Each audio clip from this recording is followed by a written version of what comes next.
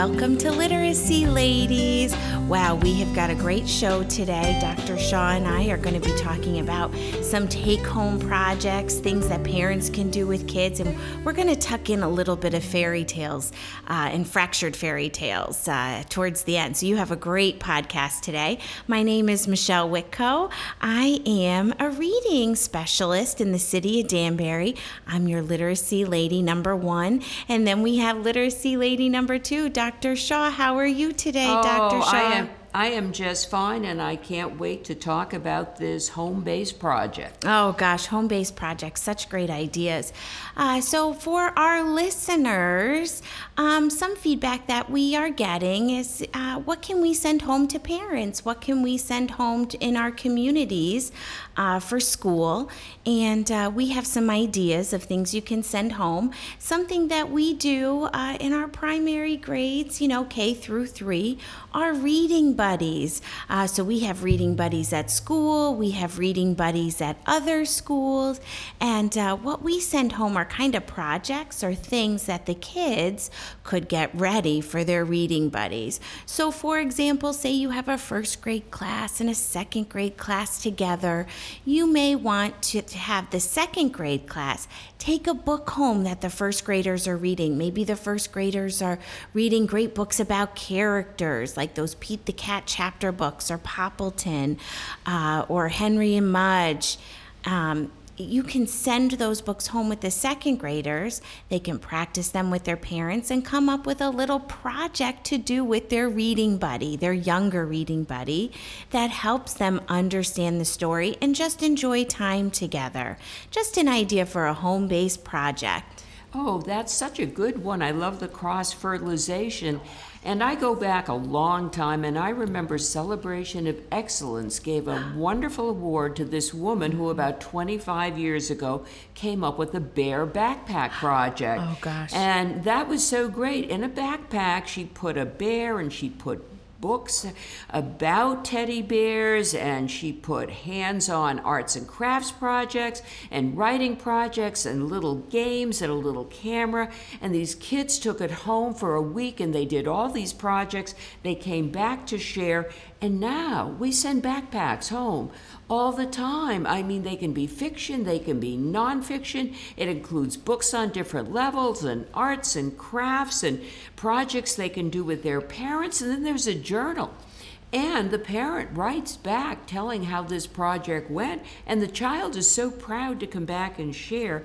So that's one of my favorite projects. And my other one, I love Flat Stanley. Flat Stanley was a book that came out in 1957. It was about a boy whose bulletin board fell on him. He got flat and he got sent all over the world. And some very bright person said, let's turn this into a project. And so today, kids read this book. So they have to read and comprehend. They have to find somebody to send a letter to with Flat Stanley, which is a cardboard cutout or just a piece of paper cutout. And then they send this letter. They have to learn how to actually mail the letter and address it. Then they send this to a relative or a friend or a community leader, and hopefully they're going to get something back. And when they get it back, they look at the map and they put a pin showing where it came from, and they're so excited because they can share with the class where Flat Stanley has been, what Flat Stanley has done, and hopefully a picture with Flat Stanley. So many people around the universe know about Flat, love Flat, but it doesn't have to be Flat. It could be Clifford, the big red dog. Oh, I love Clifford.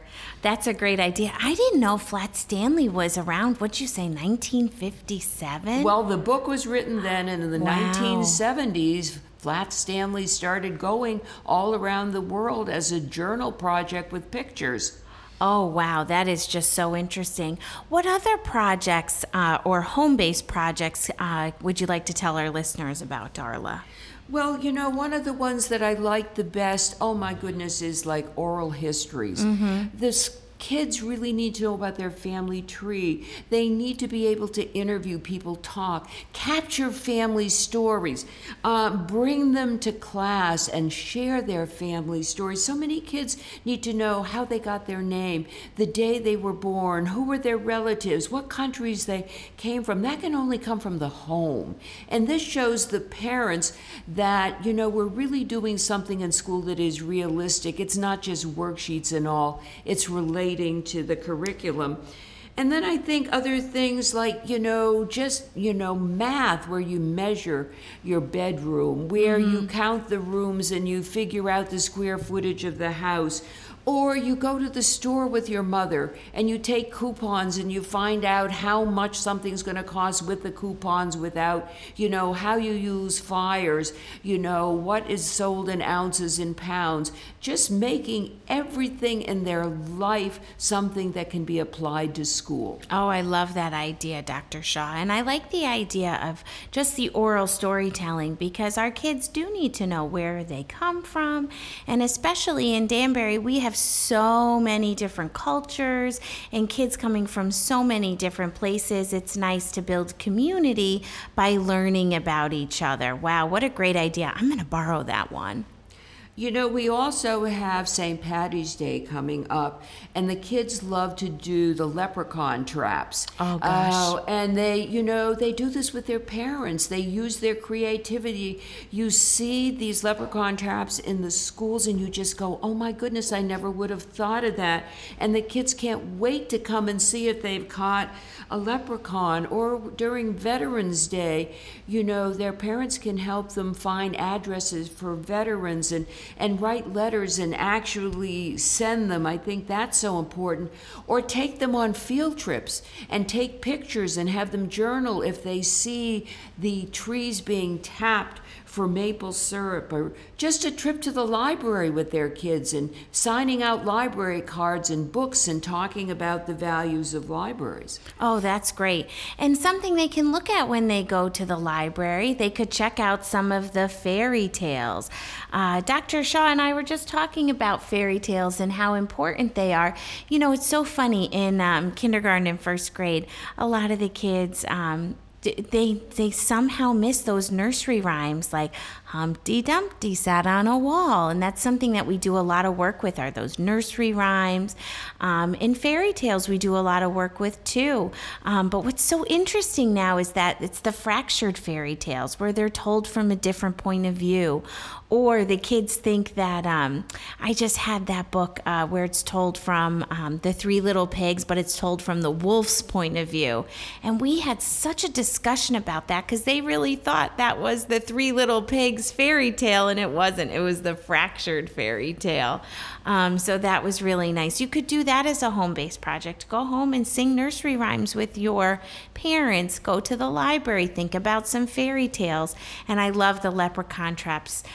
For our new teachers, if you are in a classroom on St. Patrick's Day, make sure that you either have leprechaun dust on you from trying to catch him, or you have a trap where you're trying to catch him. It's a big deal in elementary school.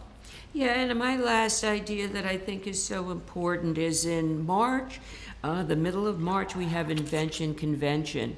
And oh my goodness, they have to take found objects. They don't have to spend a lot of money, but they have to figure out what we're missing in our society that they can invent on a very simple, real level. And the parents are actively involved, but that's okay, because we want the student to present it and to answer questions and to write it up. So Invention Convention is not just science. It involves so much literacy, and parents can get very excited, as well. And we're doing so much with robotics today, and we have so many parents out there who have technology skills that they can help with our robotics, our invention conventions, and all of our STEM and STEAM projects. Oh yeah, no, I like that idea about Invention Convention.